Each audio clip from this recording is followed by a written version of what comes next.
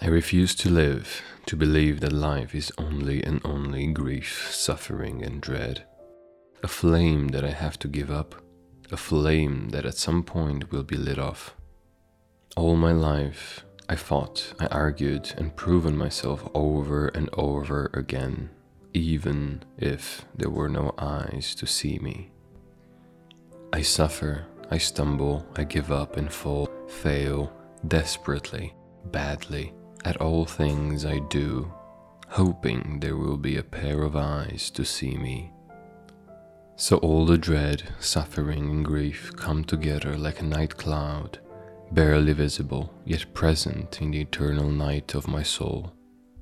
My mind powerless, demolished, and every sense of self diminished, gasps for acceptance in a world where there is none to be found. A world meant to be mad, mad enough to kill its own flame with obsession over validity and security. Yet I, for one, do not want to attend such manners, such disaster, but rather explore, breathe the salty waters of an old ocean by its shore. Enjoy the grape juice of a small but quaint and rather simple farm in a Spanish countryside. Love a woman with all my heart, body and mind, and let her know how much meaning there is in life, despite the atrocities. I refuse to die, I refuse to let my flame go dark. I refuse to live the moment when, with empty hands, I step in front of whatever God may be and say that all I have done was to live a life, someone else's life, but never mine. I rage against such injustice towards myself and heart, so I long to become free, free from whatever I ought to do and I have not chosen to do.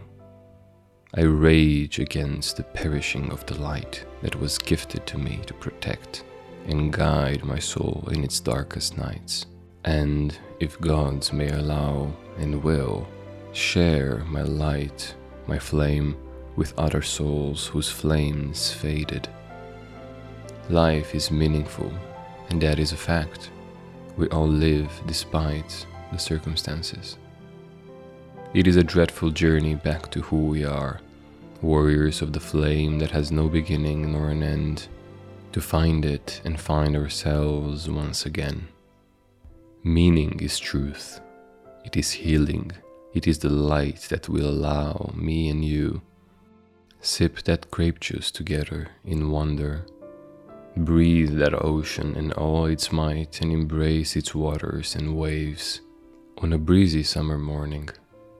So I refuse to give in, give up, wander for eternal night.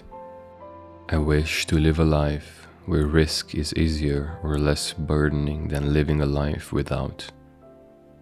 I choose to live a life where risk is inevitable, or rather fatal, as my flame can and will be found only when I am willing to risk it all for being whole again.